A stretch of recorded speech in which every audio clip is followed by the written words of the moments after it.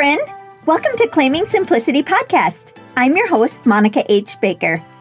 Are you feeling tired and overwhelmed as a mom working paycheck to paycheck, wanting to get out of debt and enjoy your family?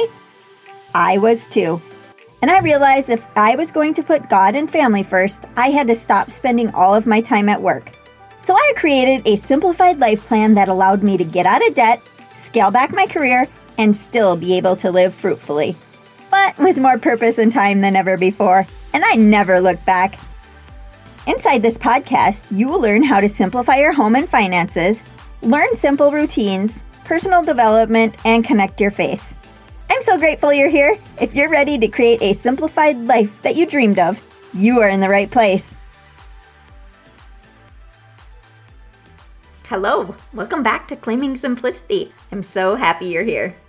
I thought it was really fitting to talk about fun today since it's my birthday, and in 1 year I'll be a half a century old, which most likely means I probably have lived more years than are left, and I want to make the best of them.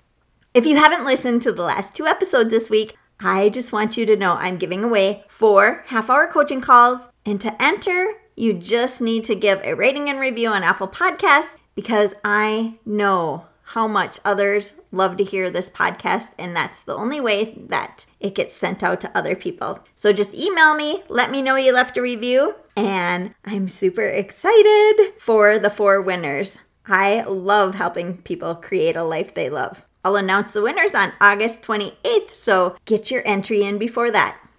Okay, let's get into today's episode.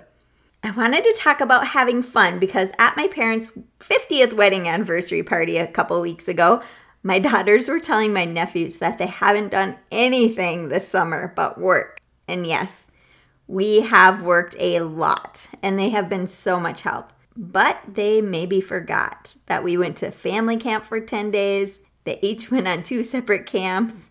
One went on a mission trip. They both went on volleyball camp for a couple days.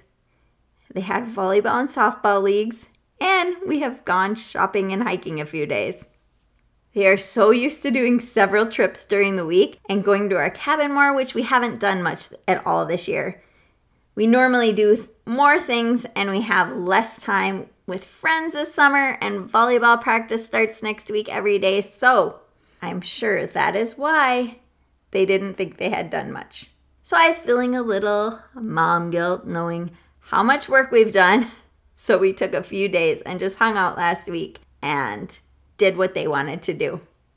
I just want you to know you don't have to spend money on fun activities. Last week, we took the kayaks to the lake about 15 minutes away, spent the day there, and they were satisfied with that. In fact, I was reading a book and doing a book study, and I wasn't quite ready to leave when they were ready to go after several hours. It was like the perfect 75-degree day, and we were the only ones in the lake, and it was such a lovely time. It's much easier for me to relax when I'm not at home because there's always something I can do, and I don't sit still very well. We also like to tube down the river, go to random parks with hiking trails. We hiked the highest point in the county next to us in June.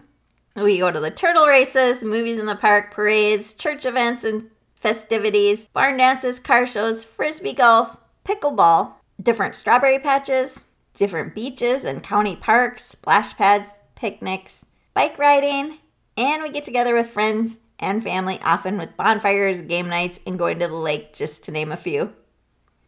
Our activities look different in the summer than they do in the winter here. And they look different with every age group of kids that we have. There are so many things you can do without spending money, and it's such good quality time together.